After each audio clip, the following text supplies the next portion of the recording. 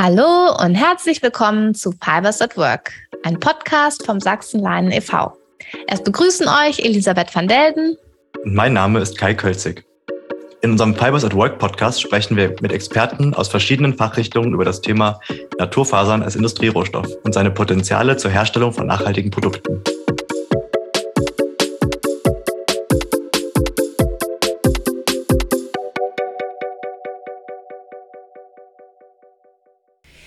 Dies ist die 12. Folge aus der Hanf-Edition. Heute haben wir wieder eine spannende Folge. Bisher haben wir mit ein paar alten Hasen zum Thema Hanf gesprochen und heute bekommen wir mal eine ganz frische Perspektive und ganz neue Eindrücke, denn wir sprechen mit einem Quereinsteiger zu unserem Thema Hanf als Industrierohstoff. Herzlich willkommen, Daniel Brockmann. Hallo. Hallo, Daniel. Jetzt habe ich dich nur ein bisschen angeteasert und würde dich dann erstmal bitten, dich kurz vorzustellen. Ja, sehr gern. Ja, meinen Namen hast du genannt. Ansonsten zu mir als Person, du hast schon gesagt, ich bin eigentlich Quereinsteiger. Also habe quasi mit meiner Frau einen alten Hof übernommen, wo lange Zeit nichts passiert ist. Wir sind also relativ schlecht ausgestattet, was Fläche und Maschinen und so weiter angeht. Und haben aber für uns beschlossen, also ich muss dazu sagen, meine Frau hat einen fachlichen Hintergrund, sie hat Agrarwissenschaften studiert und arbeitet auch noch sehr landwirtschaftsnah, ich sage jetzt mal im landwirtschaftlich geprägten Naturschutz. Und da habe ich auch versucht, meinen Beitrag zu leisten oder leiste da meinen Beitrag, denke ich, ganz gut. Und darüber sind wir halt dazu gekommen, dass wir den Landwirtschaftsbetrieb hier auch erhalten wollen. Allerdings war für uns relativ schnell klar, dass wir mit aktuell 20 Hektar Acker und 10 Hektar Grünland mit der traditionellen Fruchtfolge, wie sie in der konventionellen Landwirtschaft hier bisher so praktiziert wurde, nicht konkurrenzfähig sind und das auch nicht unser Ansinnen ist und auch unser Interesse nicht so trifft, dass wir da jetzt wahnsinnig viel Zeit, Energie und Geld investieren wollen, um das so weiterzumachen. Und haben das eher so ein bisschen als unser Projekt gesehen, Dinge auszuprobieren, die vielleicht in anderen Strukturen, auch zum Beispiel in Haupterwerbsbetrieben oder so, überhaupt nicht darstellbar sind, ne, weil die natürlich da andere ökonomische Verpflichtungen haben, nach denen sie sich richten müssen. Wo wir dann doch, dadurch, dass wir beide nun auch noch ein anderes Einkommen haben, ein bisschen mehr Handlungsspielraum haben, auch mal Dinge zu probieren, die uns einfach interessieren. Und wo wir glauben, dass da in Zukunft Potenzial ist. Ja, immer auch vielleicht so mit der leisen Hoffnung, dass eins unserer Kinder sich da vielleicht auch irgendwann dafür interessiert und das vielleicht fortführen könnte. Ja, genau. Wir haben dann in dem Zuge das Ganze irgendwann umgestellt auf einen Biobetrieb. Ja, und haben die Umstellung jetzt hinter uns und haben da natürlich jetzt nochmal andere Herausforderungen, weil wir uns da nur dazu verpflichtet haben, auch ökologisch zu wirtschaften. Und ja, so viel dazu. Genau, und dann kam irgendwann mal ich um die Ecke und habe gesagt, hallo, was macht ihr hier so? Und so haben wir uns im Prinzip mal vor 2-3 Jahren mittlerweile kennengelernt und so ist irgendwie auch diese Kooperation entstanden. Wir haben es ja in der letzten Podcast-Folge schon so ein bisschen angeteasert. Wir haben diesen Testanbau von 1 Hektar mit einem ominösen Landwirt, den sieht man jetzt hier in der Folge, zusammen gemacht. Das war Daniel. Das wurde sozusagen von unseren anderen befreundeten Institutionen, vom Thorsten Brückner mit dem Sachsen Textil e.V. und von Lovis eben aus Perspektive der wirtschaftlichen Seite, wenn man die Fasern dann auch verarbeiten möchte, betreut. Und wir haben da auch unseren Erntetag schon hinter uns gehabt. Und genau, also du baust seit neuestem Hanf an, in Kooperation mit einigen Partnern jetzt. Das Ganze wird dieses Jahr auch ein bisschen größer werden. Also wir werden eure Flächen ja fast auslasten mit dem Hanf. Und vielleicht kannst du mal so ein bisschen darüber erzählen, was da jetzt so passiert ist im letzten Anbau und was jetzt für dich ansteht als nächstes. Ja, vielleicht auch noch mal kurz ein paar Worte zu dem ersten Anbauversuch. Ja, also wir haben ja einen kleinen Anbauversuch gestartet auf 1 Hektar und haben das kombiniert quasi mit einem Sortenversuch und einem Aussaatstärkenversuch. Und für uns war das ja der erste Kontakt mit Hanf. Das hat auch viel Aufmerksamkeit auf sich gezogen, weil hier bei uns im Südraum von Leipzig weit und breit also ich weiß nicht, ob jemals jemand Hanf angebaut hat, aber wenn ja, dann lange nicht, sagen wir es mal so.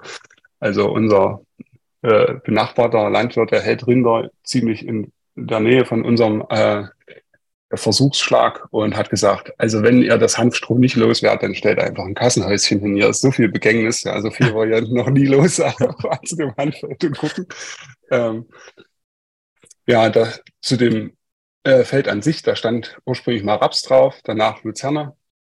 Und dann haben wir es mit Hanf versucht, haben relativ früh ausgesät, Anfang April, am 11. April und haben dann Anfang September angefangen in unterschiedlichen, also unterschiedliche Methoden auszuprobieren und unterschiedliche Erntezeitpunkte. Und haben das Feld auch noch nicht vollständig beräumt. Und ja, also in diesem Zeitraum habe ich jetzt Erfahrungen sammeln können mit Hanf, auf die ich mich beziehen kann. Ne? Alles andere, was jetzt Vorfruchtwert angeht und so, sind natürlich Sachen, die man in der Literatur schon zumindest teilweise nachlesen kann. Da kann ich mich aber noch nicht auf eigene Erfahrungen berufen. Habe ich deine Frage eigentlich jetzt ein bisschen übergangen? Ich glaube, oder? Nö, du hast die Frage eigentlich, ich wollte ja wissen, wie der erste Anbauversuch gelaufen ist und was da so passiert ist. Wir haben ja also schon gesagt. Genau, wie ist der Versuch gelaufen an sich? Da kann man auf jeden Fall schon mal sagen, sehr, sehr gut. Ich war selbst sehr überrascht. Wir hatten ja 2022 ein sehr, sehr trockenes Jahr, wenig Niederschlag. Wir hatten nun vielleicht auch ein bisschen, ich weiß nicht, das war auch sicherlich zum Teil Glück, dass wir relativ früh säen konnten, so dass wir noch ein bisschen Winterfeuchte mitnutzen konnten.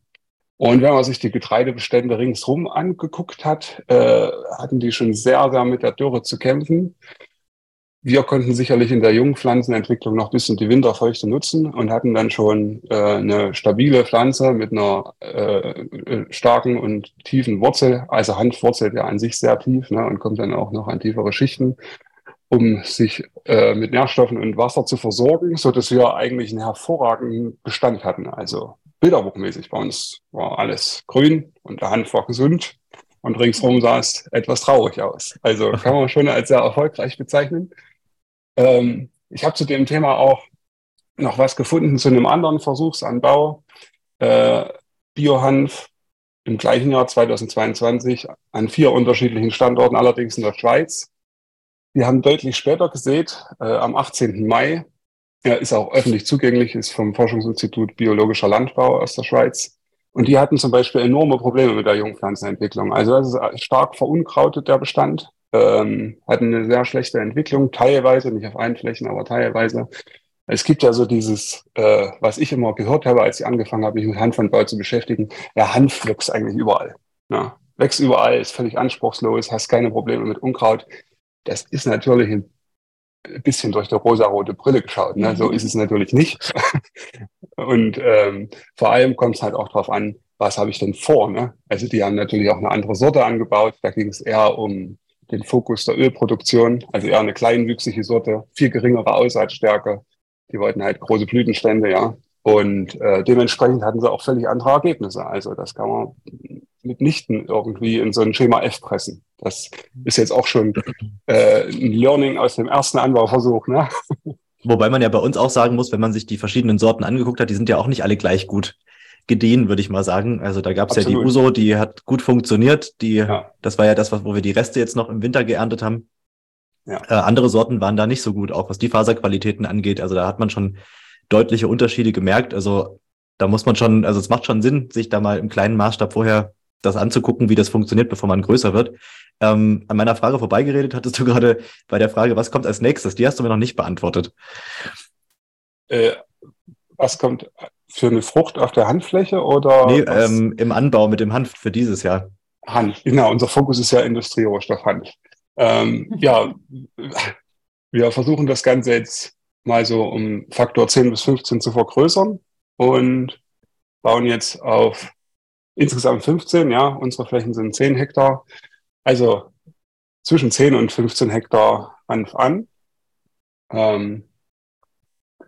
und nehmen da die Erkenntnisse aus dem ersten Anbau mit und wissen jetzt natürlich auch um die Herausforderungen für unseren neuen Anbauversuch. Wir haben ja im ersten Anbauversuch auf einem Hektar aus Mangel an verfügbarer Erntetechnik viel händisch geerntet. Es geht ja bei uns darum, wir wollen ja eine Langfaser verarbeiten oder eine Langfaser produzieren erstmal und haben ja da die Herausforderung, dass wir das Hanfstroh permanent in Parallellage bewegen müssen, ja. Also erstmal muss es so geerntet werden, dass es parallel liegt, dann muss es so gewendet werden, dass es weiterhin parallel liegt und dann muss es auch noch parallel zur Verarbeitung.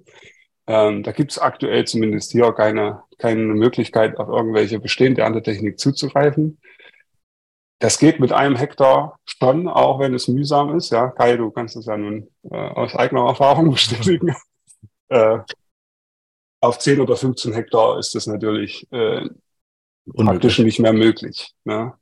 So, dass wir da jetzt auch schon erste Kontakte geknüpft haben, auch mit anderen Aktivitäten da im Langfaserbereich im mitteldeutschen und süddeutschen Raum, dass wir uns wahrscheinlich, so das alles so funktioniert, uns dann auch Spezialerntetechnik anliefern lassen, um das Ganze dann jetzt mal in einem anderen Maßstab auch umzusetzen und zu sagen, okay, das kann man auch skalieren. Ne? Es bringt ja jetzt am Ende nichts. Also für uns ist es natürlich wichtig, da die Erkenntnisse rauszuziehen, aber grundsätzlich kann man natürlich auf einem Hektar keine relevanten Mengen anbauen. Ne? Das ist auch Fakt. Um es vielleicht nochmal kurz zusammenzufassen für die Zuhörer, du hast jetzt gerade von der parallelen Strohablage auf dem Feld gesprochen. Das muss man natürlich machen, wenn man diese Verarbeitungstechnik, die wir jetzt sagen gerade anvisieren, auch benutzen möchte, also die Langfaser gewinnen möchte mit der Schwingtechnik. Das hatten wir letztes Mal auch schon besprochen. Also da gibt's ja dieses neue Projekt aus dem Programm Unternehmen Revier, also der Kohleausstiegsförderung, wo diese Langfaserlinie da auch bei euch um die Ecke gleich aufgebaut werden soll. Also wir versuchen natürlich, das alles miteinander zu verzahnen und da geht's natürlich dann da auch darum, Rohstoffe zu produzieren, die man dann dort verarbeiten kann. Das soll das Ziel der ganzen Geschichte werden. Genau, deswegen versuchen wir möglichst gut zu koordinieren über den e.V., dass die ganzen Aktivitäten, die da gerade laufen, auch wirklich ineinander verzahnt funktionieren und nicht jeder sein eigenes Süppchen kocht, sondern irgendwie kooperiert wird und da Synergien entstehen können. Jetzt haben wir viel geredet. Lisa, hast du vielleicht noch eine Frage? Ja, auf jeden Fall. Aber auch noch ein Kommentar. Also wie ihr händisch einen Hektar beerntet habt, kann man auch auf jeden Fall auf unserer Webseite und auf LinkedIn verfolgen, denn wir haben das gut dokumentiert. Also wer sich dafür interessiert, wie das dann aussah, kann da mal vorbeischauen. Ja, Daniel, jetzt ist ja der Anbau von Hanf in Deutschland doch recht ungewöhnlich. Was denkst du, sind dann die Potenziale, die der Hanf für dich als Biolandwirt hat? Und wo siehst du da auch Vorteile vielleicht in der Fruchtfolge als alternative Kultur?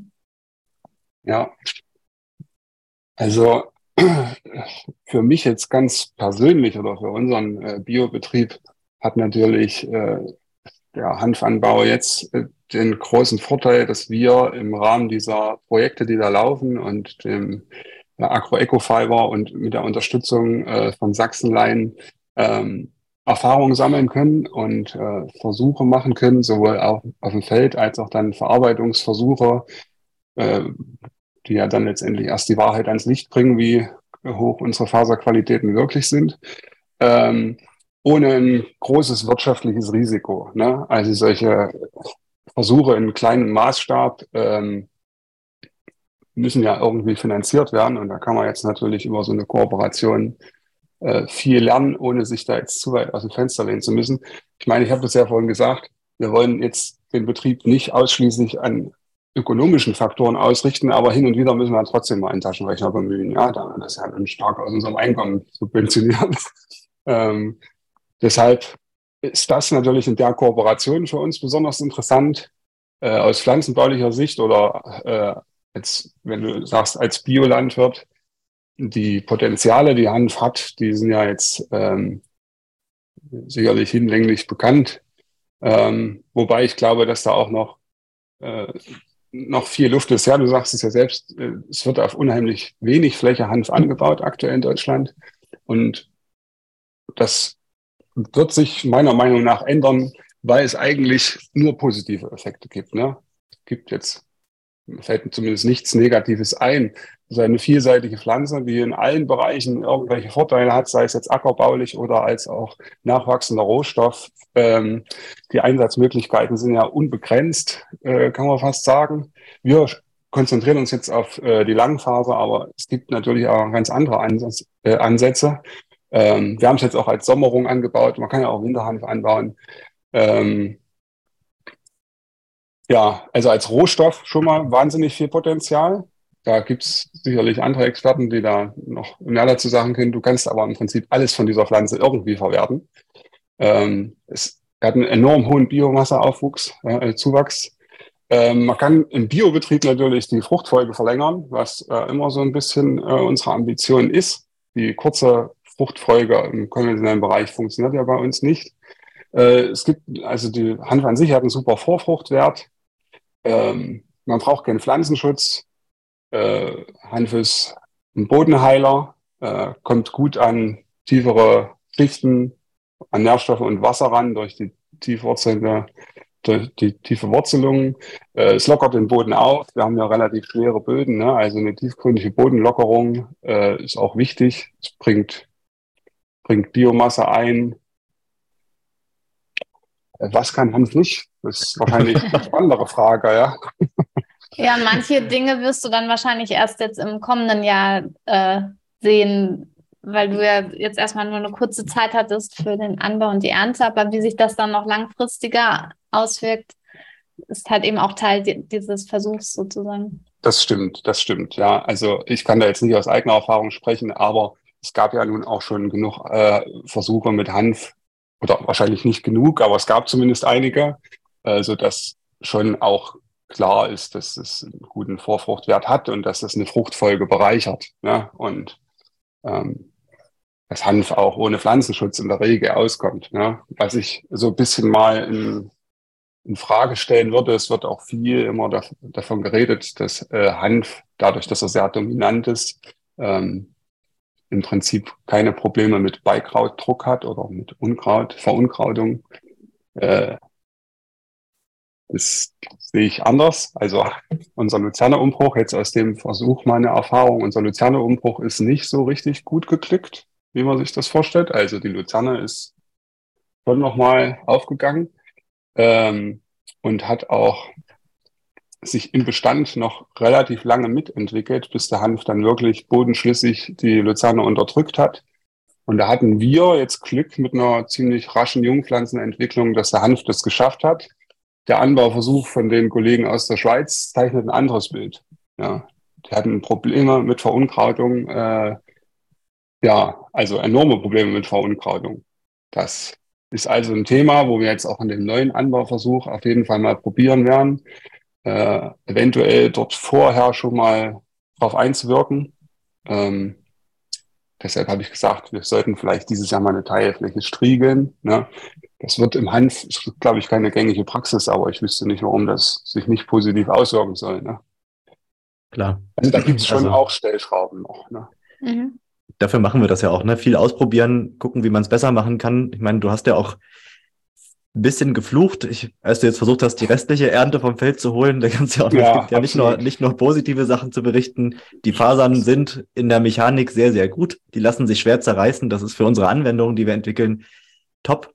Aber wenn man Ja, so rotierende Teile hat, vielleicht erzählst du mal ein bisschen, was mit ja, mit deinem Versuch ja. der restlichen Ernte, wie der missglückt Ja, ist. ja, also Ähm, Vorsicht bei rotierenden Arbeitswerkzeugen in jeder Hinsicht. Ne? Also wir haben es ja auch mal zumindest einen Teilbereich, weil wir schneller fertig werden wollten, mit einem Trommelmähwerk gemäht oder umgelegt. Das ging auch nicht lange gut, aber sehr, sehr überrascht war ich. Also gut, ich habe es ja schon eigentlich so ein bisschen geahnt, aber wir wollten nun einen Teil wieder einarbeiten und runtermulchen. Ne? Das ist jetzt überröstet, wir können damit nichts mehr anfangen, so dass es wieder in den Boden eingearbeitet werden kann. Es ist völlig aussichtslos. Ne? Der Mulcher war, ich weiß es nicht, ich habe es nicht gestoppt, aber es müssen so 2 bis 5 Sekunden gewesen sein, völlig zu. Und die Anfahrt ist so stabil, dass einfach der Traktor stehen bleibt und gar nichts mehr macht. Also Okay. es ist Wahnsinn, wie stabil diese Faser ist. Ne? Das spricht natürlich für die Faser, aber gegen einen Einsatz von Mulchgeräten. Vielleicht musst du mal ganz kurz für unsere Zuhörer, die sind jetzt nicht alle vom landwirtschaftlichen Fach, erklären, was ein Mulchgerät macht. Ja, also das war in dem Fall ein Hammermulcher, also es sind Hammerschläge, ist eine große Walze, da sind solche Eisenhämmerchen dran, die frei an der Walze schwingen können und die Walze dreht sich sehr schnell und zerschlägt halt die Biomasse mit Aber sie hat sich dann nicht sehr lange, sehr mit schnell großer gedreht, ja? Kraft. Ja, nee, nee. Nicht schnell genug, nicht genug Kraft. Also ja, ich habe damit auch schon mehrjährige Blühfläche gemulcht und so, ne? Also schon ein großer, schwerer Mulcher, der also schon viel Biomasse zerkleinern kann und nicht zum Verstopfen neigt. Im Hanf war es einfach chancenlos. Also da braucht es andere Techniken. Definitiv. Aber das wollen wir jetzt auch ausprobieren, ne? Die neue Erntetechnik wird mal ausgeborgt. Wir testen das alles und gucken, wie wir da am besten zurande kommen. Ja. Ja, und eine andere Frage, ihr hattet es schon ein bisschen angedeutet, vielleicht ist es auch eine Frage an euch beide, Kai und Daniel. Was passiert denn jetzt mit dem geernteten Stroh?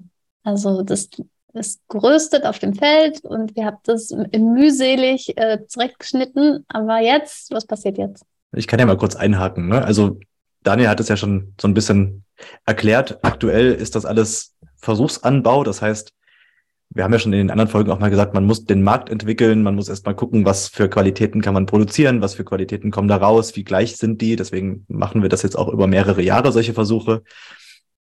Alles, was wir jetzt gerade machen, geht momentan so in die Forschung und Entwicklung. Das ist jetzt noch nicht, dass man sagt, wir haben jetzt hier den großen Abnehmer, die stehen im Background. Also wir haben sehr viele Kooperationen mit Industrieunternehmen, die sagen, wenn ihr die Qualitäten liefert, die wir brauchen, dann nehmen wir die euch auch ab. Aber jetzt sorgen wir erstmal dafür, dass diese Qualitäten auch entstehen. Und ja, das, was wir da letzte Woche verpackt und auf Paletten geladen haben, da gibt es bestimmt auch ein paar Bilder online. Das geht jetzt erstmal zusammen mit uns nach Belgien. Wir fahren da jetzt am Wochenende los und haben nächste Woche Montag einen Schwingversuch. Also die Anlage, die im Südraum Leipzig aufgebaut werden soll, steht da schon, also ein Pendant dazu. Und da werden diese langen Hanfstängel erstmal erst verarbeitet, da werden Fasern gewonnen und mit denen gehen wir dann an verschiedene Weiterverarbeitungsstufen im Textilbereich. Also da gibt es eine Spinnerei, die wird diese Fasern ausprobieren. Wir werden Pflichtstoffversuche machen und werden dann mal evaluieren, was wir von Daniels Feld holen konnten. Und so wird es im Prinzip auch weitergehen. Also Daniel hat im Prinzip jetzt noch nicht den großen Industriekunden, sondern wir stehen aktuell noch dazwischen und sagen, okay, der Industriekunde hat die und die Anforderungen. Wir nehmen das Stroh ab und wir verarbeiten das in x Schritten zu den und den Rohstoffqualitäten, die dann in der Industrie gebraucht werden und lassen das dort testen, ob es funktioniert. Und das ist im Prinzip auch so ein bisschen die Sicherheit, die wir gerade damit haben, dadurch, dass wir Fördermittel zur Verfügung haben, die da auch sehr wichtig sind, weil das Risiko, dass da was schief geht oder man mal eine Missernte hat, ist relativ groß und solche Anbauversuche sind auch nicht ganz billig. Also für einen kleinen Landwirt das selbst zu tragen, ist schwierig und auch risikobehaftet. Deswegen scheuen sich da viele, deswegen versuchen wir das so ein bisschen abzupuffern und in Kooperation da auch zu gucken, wie kriegt man denn diese Qualitäten hin und wie kriegt man es schon auf dem Feld ordentlich hin. Und ich glaube, ja, vielleicht sind wir damit auch schon so ein bisschen thematisch am Ende angekommen. Also wir wissen jetzt, wo das ganze Stroh hingeht. Vielleicht, Daniel, von dir noch so einen kleinen Tipp, falls es mehr Quereinsteiger gibt oder Leute, die nach unseren ganzen Podcasts und Infos, die man hier so raushaut, auch Lust haben, sich mal da auszuprobieren. Vielleicht hast du noch sowas, was man den Leuten mit auf den Weg geben kann. Wenn nicht, ist auch nicht so schlimm. Ja, machen. Ja, einfach mal machen. Also ich glaube, wer sich dafür interessiert, und ich könnte mir vorstellen, dass es da einige gibt, sollte sich vielleicht einfach trauen, es mal auszuprobieren. Und ich glaube, für uns ist da wichtig, also auch so gerade für so kleinere Betriebe oder vielleicht welche, die noch da ein bisschen neu in dem Geschäft sind, ne?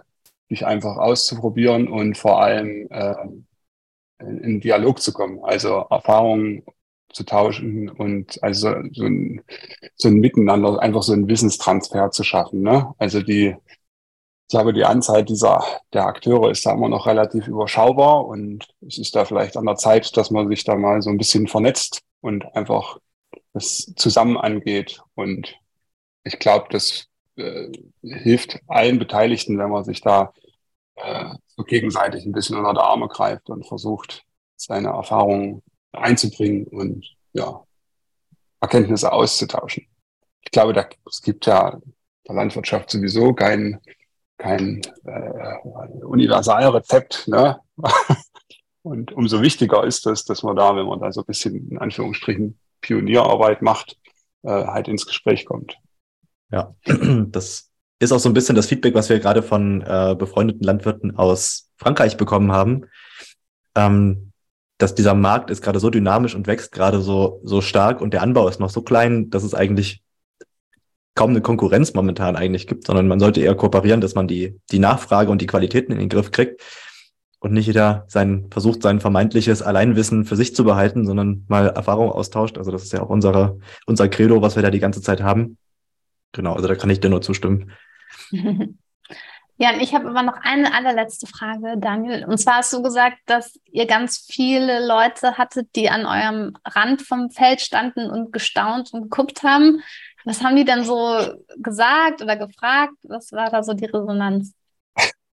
Na gut, also einmal gab es natürlich so die jüngeren Menschen, die mit Mopeds und Fahrrädern kamen, ne, und sich Blüten geklaut haben, in der Hoffnung, dass man die irgendwie berauschend rauchen kann. Die wurden sicherlich sehr enttäuscht.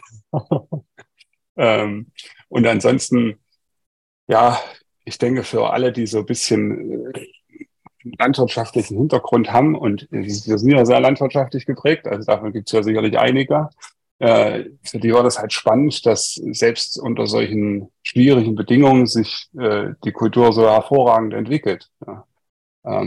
Da sind sicherlich auch, ja, also zumindest meine Erfahrung, alle, mit denen ich gesprochen habe, die so ein bisschen aus der Landwirtschaft kommen, waren da sehr neugierig und fragen sich auch natürlich jetzt auch, was gibt's da für Absatzmärkte, wie können wir das vielleicht in Zukunft auch bei uns integrieren. Oft ist es ja so, dass es gibt ja dann immer mal so Trends in der Landwirtschaft, ne? Und wenn dann ein Produkt einen gewissen Preis erreicht hat, dann stürzen sich halt viele drauf, mit dem Ergebnis, dass der Preis wieder in den Keller rutscht und es dann wieder nicht mehr attraktiv ist. Ja. Ich glaube aber, da besteht beim Hanf aktuell noch keine Gefahr. Und ja, also mein Eindruck ist, dass das Interesse sehr, sehr groß ist und dass die Leute da sehr neugierig sind. Einfach, ich weiß nicht, konkrete Fragen. Weiß ich nicht, es waren so viele. Ja, nee, aber dann merkt man schon, dass da dann schon auch ein kleiner Wissensaustausch am Zaun sozusagen stattfindet. Insofern, das ist ja auch schon mal gut. Man muss auch sagen, für die Zuhörer zum Einordnen, also wir haben halt hier auch sehr, sehr gute Böden. Ne? Das ist ja auch so diese Hanf wächst überall. Ne? Also wird es ja jetzt mal rein theoretisch Sinn machen, ertragsschwache Standorte zu wählen, um Hanf anzubauen. Kann für manche Nutzungen sicherlich auch Sinn machen, aber für das, was wir vorhaben, ist natürlich ein guter Boden sehr wichtig. Allerdings gucken natürlich viele drauf und sagen, sag mal, ihr habt ja jetzt 80 Bodenpunkte und mehr. Das macht ihr ja für ein Zeug. Das muss man auch keinen Hanf anbauen. Und dann kann man das natürlich erklären und da kommt man auch relativ schnell ins Gespräch, ne? Weil ich denke, vielen ist es nicht klar, was die Pflanze für Potenziale birgt und was man daraus tatsächlich alles machen kann. Und ich denke schon, dass es wichtig ist und da haben wir auch noch einige Hausaufgaben zu gucken, was will ich am Ende machen, wie will ich den Rohstoff weiterverarbeiten und was bedeutet das für meine Anbaustrukturen. Ich sage jetzt nicht, dass Koppelnutzungen grundsätzlich nicht funktionieren. Das geht sicherlich. Fehlt mir auch noch die Erfahrung. Aber man sollte sich erstmal auf irgendwas fokussieren und gucken, okay, wie kann ich hier jetzt wirklich höchstmögliche Qualitäten erzeugen? Wie komme ich in dem Bereich in meiner Wertschöpfung an einen Punkt, der es attraktiv macht? Und dann kann ich drüber nachdenken, was ich in Anführungsstrichen mit dem Rest der Pflanze anstelle. Ja, aber erst dann. Ja. Okay. Aber das ist ja genau das, was wir jetzt ausprobieren können. Aber das war vielleicht jetzt so nochmal ein gutes Schlussplädoyer. Es gibt Probleme, es gibt Vorteile, wir probieren das alles aus und es ist noch nicht zu Ende entwickelt und jeder muss wahrscheinlich seine eigenen Erfahrungen auch ein bisschen machen, um zum Schluss zu einem guten Ergebnis zu kommen. Und damit würde ich, glaube ich, hier so ein bisschen schließen. Wir haben heute ganz schön lange gemacht sogar. Danke dir, Daniel, auf jeden Fall für die tiefen Einblicke. Ja, gern. Ja, super. Und weiterhin viel Erfolg. Ich werde Dankeschön. euch beobachten. Vielen Dank. Okay. Dann bis Danke bald. und ciao. Bis bald. Tschüss. Wir hoffen, euch hat diese Folge mit Daniel Brockmann gefallen. In den Shownotes verlinken wir euch den Bericht über die Hanfernte auf Daniels Acker sowie den Bericht aus der Schweiz, den Daniel in unserem Gespräch erwähnt hatte. Solltet ihr noch Fragen oder Feedback haben, dann kontaktiert uns doch gerne über unsere Webseite sachsenleinen.de oder verlinkt euch mit uns auf LinkedIn. Wir freuen uns auf jeden Fall, von euch zu hören. Nächste Woche geht es weiter zum gleichen Thema Hanf als Industrierohstoff, aber wieder aus einer ganz anderen Perspektive. Bis dahin, macht's gut und bis bald!